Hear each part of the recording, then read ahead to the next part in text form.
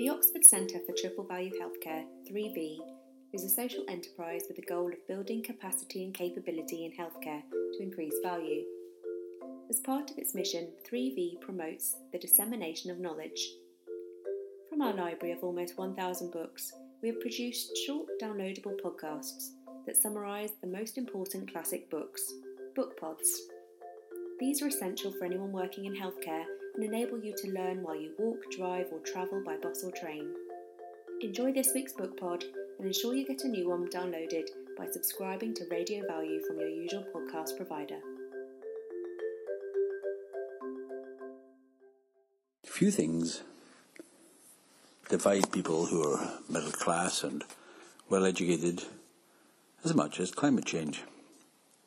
Usually, this group of people, of which obviously I'm one, are people who have a common view on cigarette smoking, on alcohol, on development and crime, but climate change is still one of the great dividing issues. There's some people who don't believe it's happening, or if it is happening, it's not significant, or if it is significant, it's not due to our activities. Other people believe it is happening, it's significant, and it is due to our activities, and it's something that we could stop, indeed something we must stop. Because of this controversy, Tony Blair asked someone called Nicholas Stern to conduct a review. Now, Stern was a very distinguished person when he was asked to do it, and he was advised the UK government on the economics of climate change and development. And he was head of the Government Economic Service and second permanent secretary to Her Majesty's Treasury. Great title, second permanent secretary. He assembled a team of researchers and produced this major book published by Cambridge University Press called The Economics of Climate Change. And it was first published in 2007. And it's a big book. It's over 600 pages long, 692 to be precise. Part 1 is about their methods. Part 2 is about the impacts of climate change on growth and development, and Stern knew a lot about this because he'd previously been in charge of the government policy for development in Africa.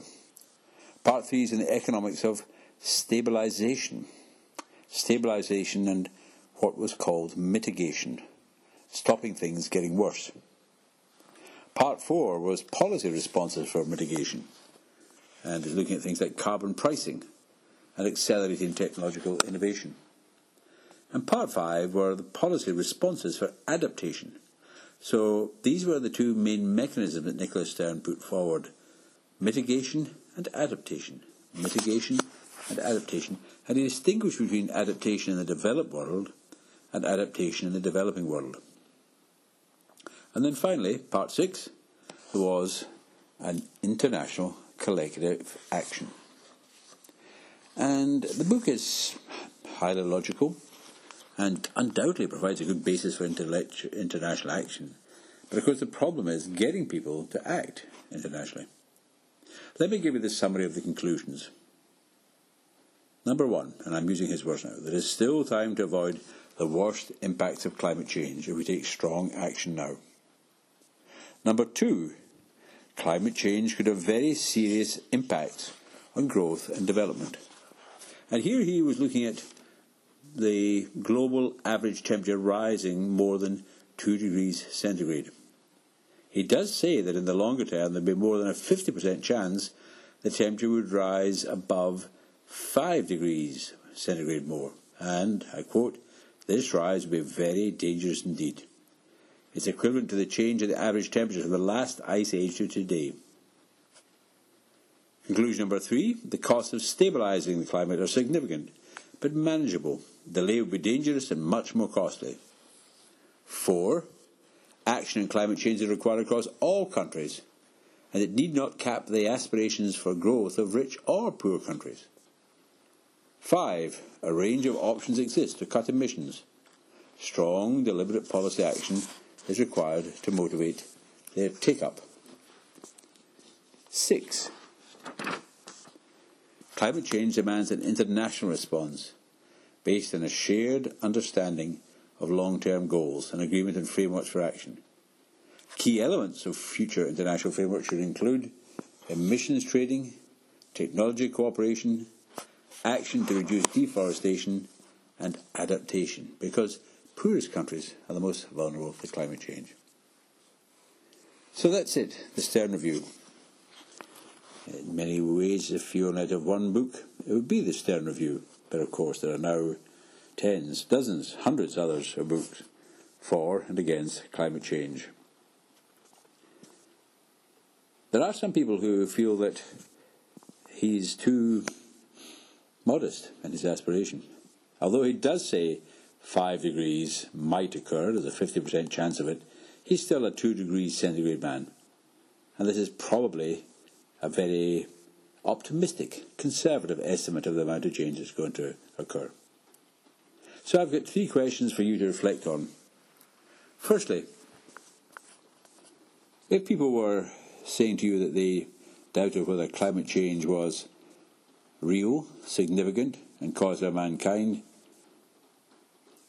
how would you argue with them? What evidence would you bring forward? Secondly, think of the health service.